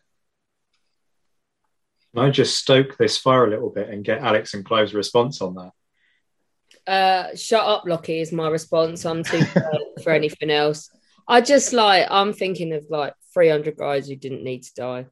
I do wonder. I think the only nation that would have done it, what Clive's describing, is the Americans, because it's like they still had something to prove. Did they feel like they still had something to prove? I don't know. Yeah, I mean, on that point, I'll support Clive, because there were American gunners still firing after 11 o'clock for one of two reasons. Either they were too lazy to drag their shells back with them, or they wanted to say they'd fired the last shots of the war. Yeah. Either which, not acceptable. But then we're back into this territory where everybody's expecting people to behave like gentlemen in the middle of a fucking war. Yeah. It wasn't in the middle, it was at the end. it was the end. Oh, you're such a lawyer. Heather, you're American. Are you mad or not at this, or are you just half asleep? Both. I think it honestly was a waste of lives, personally. But also, you're in a war. You came late. You feel you do have to prove that, you gave as good as you got. But in the end, it's just a waste of lives that could have gone home to their families. Can I ask a technical question? What? Go on, Kit. What's the battle here? There isn't one, really. I mean, there was the kind of advance over the Mers, whatever it is. It's just dickheads sending people to their doom, as far as I can tell. I mean, it comes under the 100 days, doesn't it? If you're asking to the official battle non-clemature nerds, I suppose they'd argue it comes under the 100 days. Zach? But then you'd have to argue the 100 days was pointless, and was that a pointless battle? Nope. Well, no, because up until the moment, this is the whole point of Clive's pitch, that up until the armistice, there is a point, and then once the armistice is confirmed, then there isn't a point. Kit makes a good objection that I'm ashamed to say it hadn't occurred to me. I'm with Alex on this one. Just, Sophie, can you put your fingers in your ears for a second so you don't have to hear this? Thank you very much. Just what the actual fuck, After I hear what you say, Lockie, and I do kind of take you about, hypermasculinity, and you train these people to hate, but just give it a fucking rest. After all of that death, just no. And I'm with Clive, so you go and take the bloody bathhouse. Who honestly cares? You can walk to the bathhouse. If you don't wash for the next 6 weeks, the next 6 months, doesn't matter, you're still alive to go and wash another time. The only question I have, and this is a kind of techie question, and I don't know if Lockie perhaps has more kind of knowledge on this because this is very much your area, but it's about American tactical doctrine. What is the American way? Is it to just push and keep pushing and reinforce and push on some more? Or is there a different thing at play that makes this whole kind of philosophy of hammer them to the end just even more kind of egregious? Lockie, would you agree there's an inferiority complex as far as the Americans are concerned in the First World War because of the late arrival, and this has got a lot to do with it? So it's certainly something to prove, and it comes down to, as well to the fact that Pershing absolutely wouldn't let his units come under. You wouldn't, let's say, let American divisions just slot into British corps. For example, to come under British commanders. He was absolutely adamant that the Americans would have their own sector. And necessarily there's a bit of a disconnect between, either those countries that they'd sympathise with, Britain and France. So in France, from a Republican point of view, they feel they have things in common with them, and England Britain with a language thing, they've got things in common too. But they're desperate not to have any kind of subservience to an army of King George, for cultural reasons. That's despite the fact that they're actually woefully behind the curve, aren't they? Just because they haven't been in the war. You learn ultra quick in a war, and they've not been in it. So they turn up with, on the one hand, this complete belligerence about being under anybody else's command as far as Pershing's concerned, but in tandem with the fact that you just haven't had the learning curve. So you are inadequate in terms of trench warfare and industrial warfare. Do not be thinking of this American army as coming in like, hoorah, kings of the world. They are embryonic. I mean, the American army that you think of today was born in France in 1918. It didn't exist. And there's a simple fact that in this war, most units learn by doing. I've got a huge amount of respect for those units that learn from other people's mistakes, and some of them do it, actually. Some of them do, but a lot don't. Most don't. Most of them need to have the bloody nose before they learn how to fight properly. And that's certainly true of the Americans. In sort of even mid-1918, they're making the same mistakes that the British were making in, say, 1915, 1916. So, something to prove, certainly. Isn't it also true that the Americans didn't sign the armistice and actually never signed an armistice? I think it's because Wilson, Wilson and his 12 months of possession.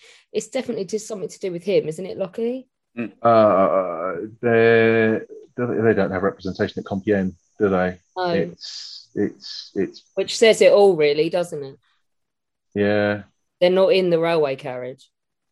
No.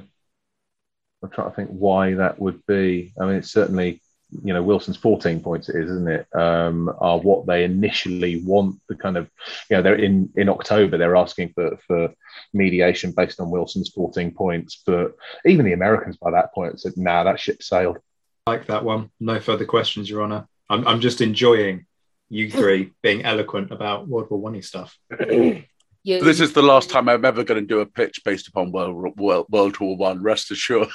Well, you should, because it might actually convince Holmes to kind of go with you for once. The one day Holmes isn't here. Yeah. Right. I just imagine that I'm amazed anyone's eloquent apart from Sophie in this room, and even James has been out on the piss this weekend. I think the rest of us are just hanging a little bit still. Clive's done World War One, and now Lockie's not going to do World War One, is he? No, I don't see the First World War as pointless. Yeah. What I am going to do though is a battle that we all know. It's one that many of us have worked on, and some of us have even made some money guiding people around. It's for all the glamour and the stories and the heroism. I think it's one that's completely unnecessary. I'm talking about the Battle of Waterloo. I so wish Princess was here. Yeah. Just to watch his little tweed-clad head explode. Yeah, maybe. Maybe it would. Well, are you telling me that a Waterloo Napoleon didn't surrender? Well, I could. I mean, we could have put ABBA was lying. We could put a historiographical analysis involving ABBA in there, but no, he pissed off back to Paris initially, and then the government and those figures in Paris, and they all told him to piss off. So off he went, and he got picked up by HMS Bellerophon. So it wasn't until that point that he surrendered. So no, Sweden's finest. I'm afraid not. And that's maybe part of the story as well. The fact that he didn't surrender at Waterloo, but hoo-ha. All of it was taken care of beforehand. Really, a campaign that should never have happened. Really, I should be talking about the 1815 campaign, but we're going to put a battle on this, and Waterloo being the decisive moment of the 1815 campaign, I'm happy to call it that. Napoleon was done. He was packed off. He was in exile. The Allied nations had sat down in Vienna, ending years of war after 1814. However disappointing Louis XVIII might have been as a restored monarch, in France and across Europe, we had peace until Napoleon got bored. Maybe I simplify the boredom thing. I mean, promises were made and not kept, etc. While he was on Elba. I don't think that's enough to justify what follows. A couple of sort of what this isn't about, which I don't really like doing, but what this is not about, this is not particularly about the Allies that much, because they didn't ask for it, didn't ask for him to come back, but they did have to fight. They were put into a position where they had to fight if their authority and everything they'd fought for and all that kind of everything that they'd hammered out was going to mean anything, then they had to stand against Napoleon. And that's who they declared war on. When Napoleon came back and escaped his exile. They didn't declare a war on France because they saw that as a monarchy under King Louis. They declared war on Napoleon Bonaparte and declared him an outlaw. And the 1815 campaign is written about extensively. And it's, again, this is almost not about how the battle goes. Actually, because that's almost sort of beside the point. It's about why there was a battle, really. Did Napoleon Bonaparte have a serious chance of reversing his fortunes and changing the status of France and himself in Europe? So, I mean, how had he lost before? That's worth considering. Is he going to be able to turn all these things around that have caused him to lose before? And like the bad decisions thing. I mean, invading Russia is rarely a good idea. Unless you have a very strong plan indeed. It's particularly a bad idea when you're already at war with the world's dominant sea power, as Napoleon was. So, you're going to take on the world's biggest empire, the dominant sea power, and the world's largest single country in one go. I mean, we know how that goes. Okay, the invasion of Russia ends up with a serious reverse and a retreat, and him being weakened enough for the coalition to be put back together again. So we're talking principally Britain, Russia, Prussia, and Austria, essentially. Could he defeat individual armies? Yes, absolutely. He could defeat individual armies, But in 1813, the major land powers that he was fighting against hit upon a useful technique, which is don't just bowl into him. Okay, just keep your distance and refuse the fight until you can all come down on him together. Okay, and hopefully having worn him down over a period of months, which they did at Leipzig. And although Napoleon had a few amazing defensive victories afterwards, there were just too many enemies to fight in 1814. And France itself as a country was not up to fighting them all, as much will as he may have had. So with that in mind, in 1815, is there any reason to think things wouldn't have gone the same way? No allies, all of Europe at war with you.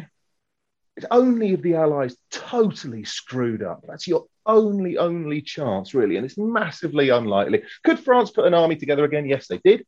All right, definitely put a strong force together. And the army that Napoleon inherited, the Restoration Army, wasn't kind of tipped off all the way through. But he could certainly cobble together about 130,000 strong, largely experienced and crucially homogenous force. You know, these are all guys, a lot of them have fought under him before, and they're all speaking the same languages. So that's not the problem necessarily for him. What he'd be up against was the problem, but also commanders.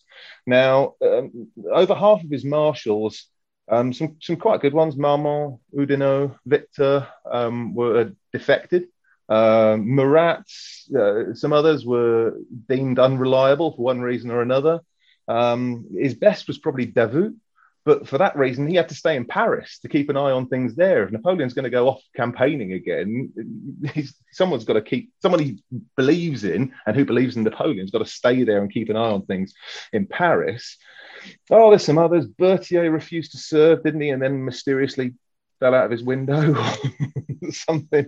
And Soult, who takes over as chief of staff, is a lot less good. And when it actually came to battle time, his orders were muddled and all over the place. You know, he's got others like Grouchy, which, yeah, maybe criticised too much, maybe. He's certainly over-promoted.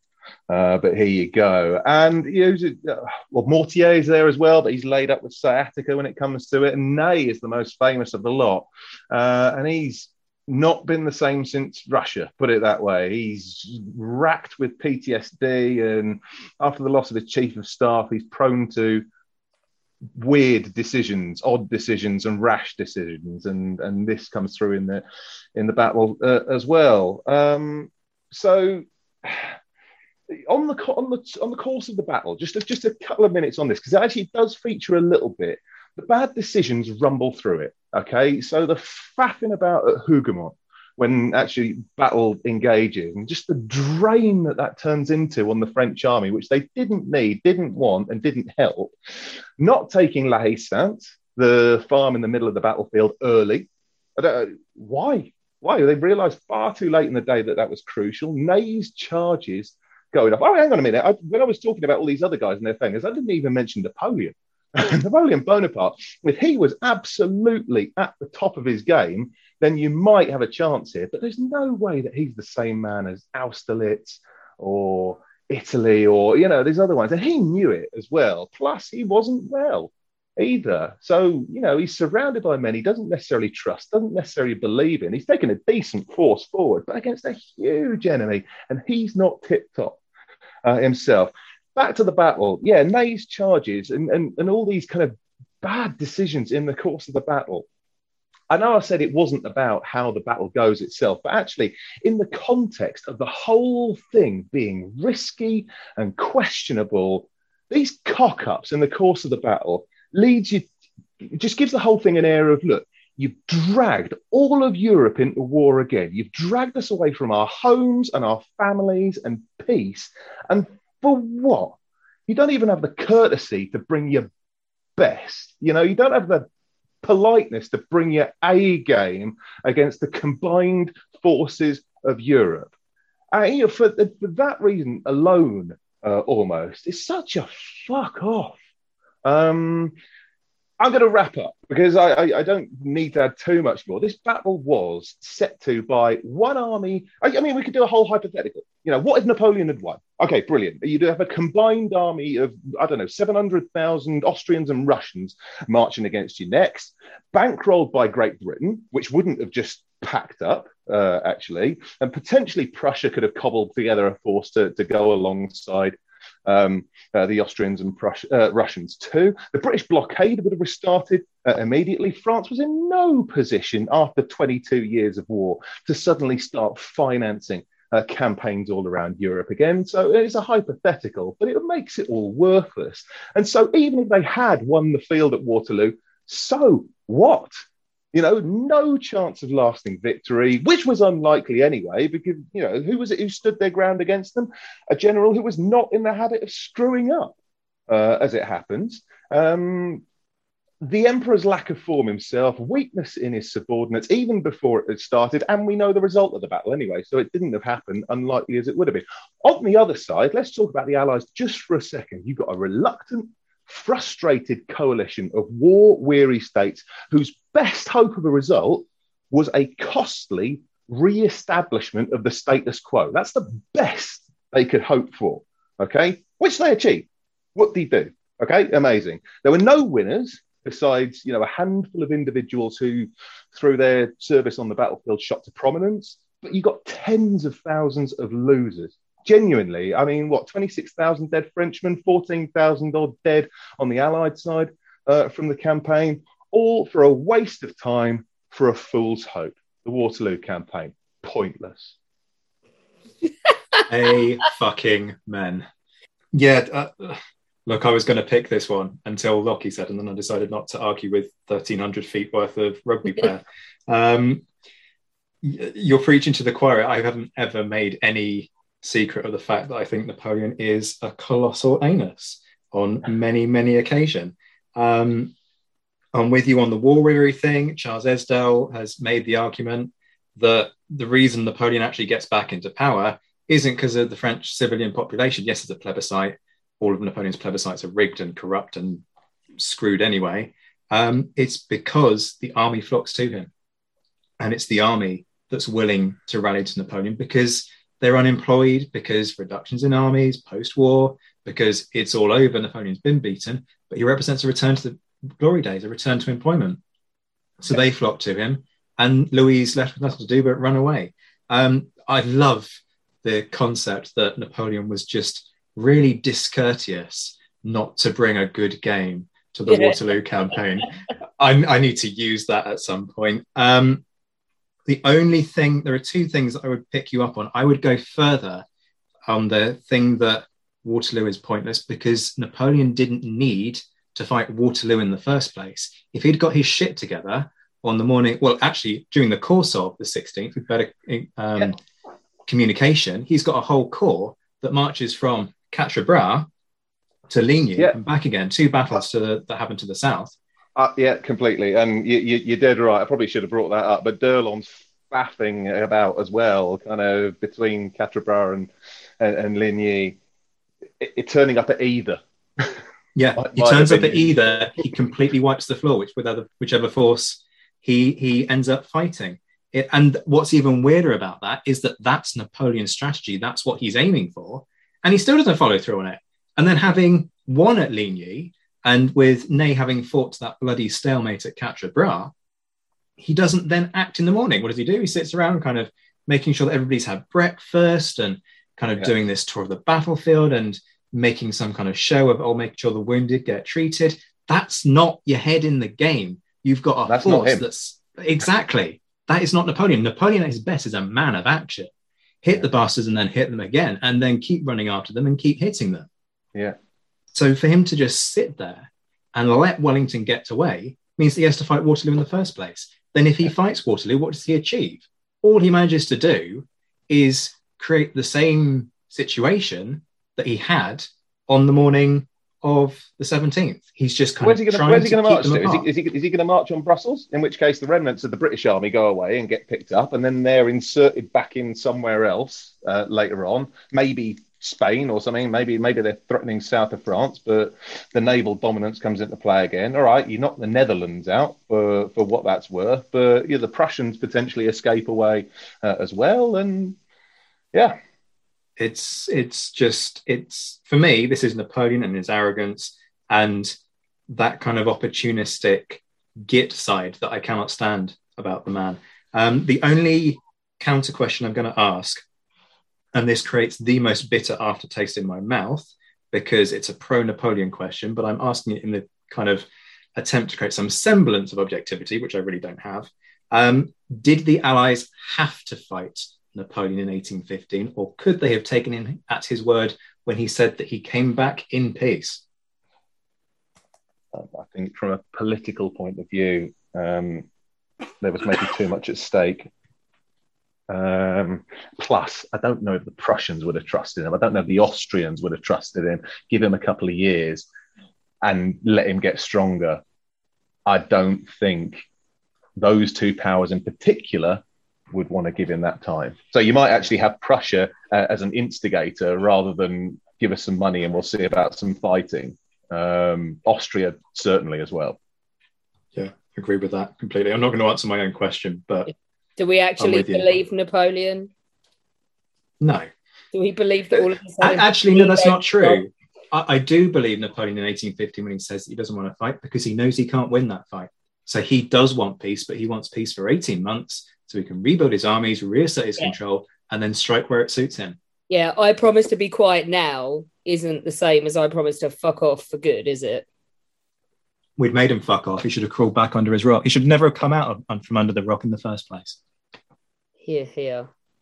Look at poor Heather. Oh, look, he's so sleepy.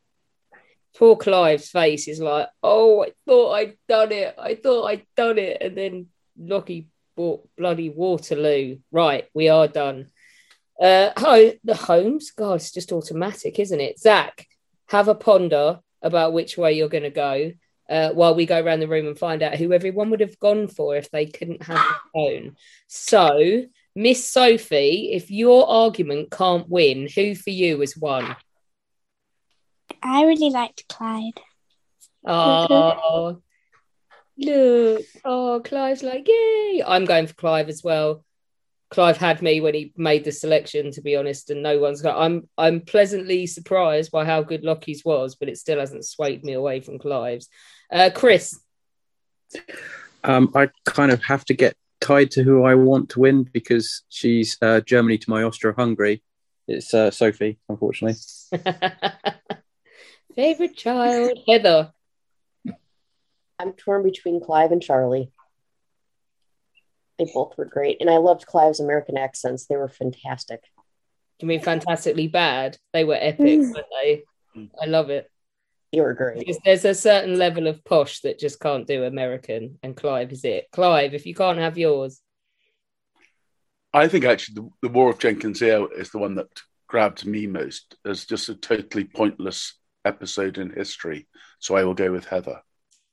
Although I think the Emu War as well, but we've had that before. And also, I mean, it isn't pointless, is it? If you can make the whole Australian army look like a bunch of knobbers and you're a bird, then, I mean, you deserve your war, right?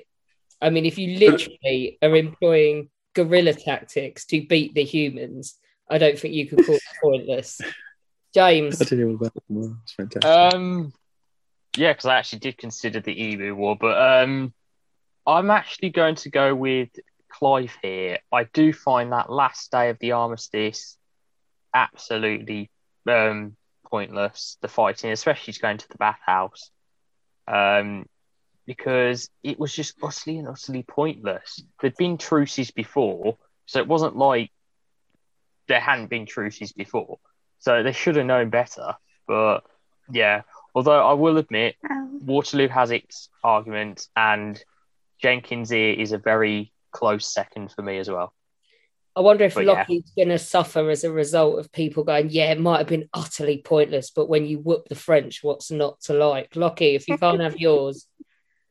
So I'm going to go with Rorke's Drift and Kit, not only because of his tremendously astute telling of the story, but also because when I did my tour of Rorke's Drift, I had maybe one of the worst battlefield guiding experiences of my life. And I ended up at one of the most compelling and iconic battlefield sites in our country's history, leaving the tour going, that was a fucking waste of time. Yeah, I did that at Auschwitz. How can you bore people at Auschwitz? Yeah.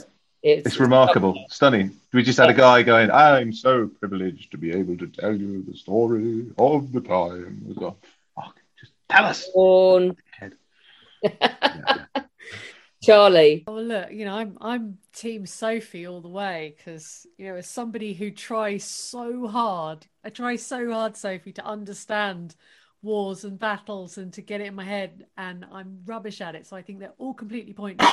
But if I had to pick a battle, I would just like to say that I have learned more about Waterloo this evening than I ever learned from ABBA. So from that reason, Lockie. Wonderful. I have to tell you, Charlie, I was chatting to my agent about a particularly troublesome passage of something that Nikolai and I are trying to do. And he was trying to explain, he was saying, I don't want people to just switch off. We don't want it to be like a rump parliament deal where people yes. yes. I hear those words and I go, I know one person. Alex, Alex, can I just applaud you for getting in when I was talking to my agent? Oh, don't. It's not even like, it's not like I make any money. You know me better than that, Clive. Says the poshest man in the room. Go on, Clive. Did you do yours? Who you'd go I did mine. Kit. I think it was the words of Edwin Starr. War, good God, y'all. What is it good for? Absolutely nothing. So I'm going to go with Sophie. Good job Holmes isn't here. He'd crap his pants about copyright if he was. So I agree. Right. Zach, well, what is it good for? But there are at least 1, 2, 3, 4, 4.5 people in this room that would literally have nothing to live for without it. That's how pathetic it is. We'd be working on self-checkouts in Morrison's. So, I mean, we'd probably be making more money than we are now if we were doing that, let's be honest. Yeah. When you say to a kid, what do you want to be? And they say a historian, I go, don't, get a real job. Wait till you retire and then faff about with that. Right, Zach. So first up, I think we need to have a kids category, don't we? That's only fair. So in the kids category, no competition. Second place, James. I was waiting for that burn to come. I knew it was coming. I wasn't even going to be that mean for once. I felt I gave James enough of a bashing. No, I knew New Orleans. Wouldn't be you, Zach. It'd be someone else. I just knew it was coming. Bastard. Yeah. I mean, we always say from the mouth of babes and all of that, the kind of the wisdom. Wouldn't it just be lovely if we could get over ourselves and not have war? So Sophie absolutely sweeps to victory in the kids category. Well done, Sophie. And a really confident pitch as well. You nailed it. Just a shame about Daddy's handwriting. Yeah, write it yourself next time. Then in the adults category, this is going to surprise people just a little bit. So in third, Kit's Rorke's Drift. What a pitch that was. In second, I'm going to go Lockie and Waterloo. It pains me to say it, but I'm not going to put Napoleon being a twat as number one, because the winner is just the utterly disgusting shitstorm that is the end of World War One. Clive's the winner. Yay! Oh, look at him trying to look all polite and contrite. And when really inside he's dying of smuggery. Look at him. Can we arrange for Holmes to be away more often? Yeah. You have an acceptance speech planned, darling. I didn't, because I just didn't expect it. So I'm just flattered. I'd like to thank my agent and everybody else who's assisted me in this. So, Clive, is the check in the post, yeah? Absolutely, Zach. Loving it, guys. Well done, considering most of us were hanging out of our asses until half an hour before this program started. Well done, and getting some pictures together. What's the next one? The greatest vehicle. Vehicle. Yeah, that's going to be all right, Nerd Fest. Boney's got to be around for that one, right? Really mean and make Boney judge that one so that he can't put in a pitch for what he thinks is best. I think you should be even meaner and find out some sort of... And planes. Just say it has to be a land vehicle. Yeah, no, that's if we can find some sort of definition of the word vehicle and exclude anything airborne just to mess with him, that would be quite... What about boats for poor old Chris? Yeah, we've got to have boats. I consider boats every week, Chris. I consider risotto to be a good flavour vehicle. Does that count? No, not after your all pubs as the greatest building. It doesn't. You pushed your luck far enough already.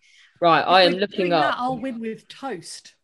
Ooh, hello. A vehicle for Marmite. Right, toasty. This is the definition of vehicle we are using. A thing used for transporting people or goods, especially on land. Oh, poor. It doesn't say exclusively on land. Okay. So if you wanna piss away a night of your life prepping a boat, Chris, go for it. I don't think you're gonna win if Holmes is back. It says especially, but it has to be used for transporting people or goods. So toast is out, as is risotto. Also out. What about Cayman Island special purpose vehicles used in catastrophe bonds and other reinsurance transactions? What about it stuns me that Clive attracts nearly 1,000 people to every talk he does on reinsurance. It's mad. It's obviously his compelling personality, because it definitely isn't the subject matter, is it? It's his accents. It's because it's the accent. He does it all in fake Cockney. And wearing lycra. Yeah. Right. Anyway, we're buggering off. We will see you next time. When our guests join us to talk about their work and their new book, the 45 minutes or so they spend with us is just a taster of all their efforts.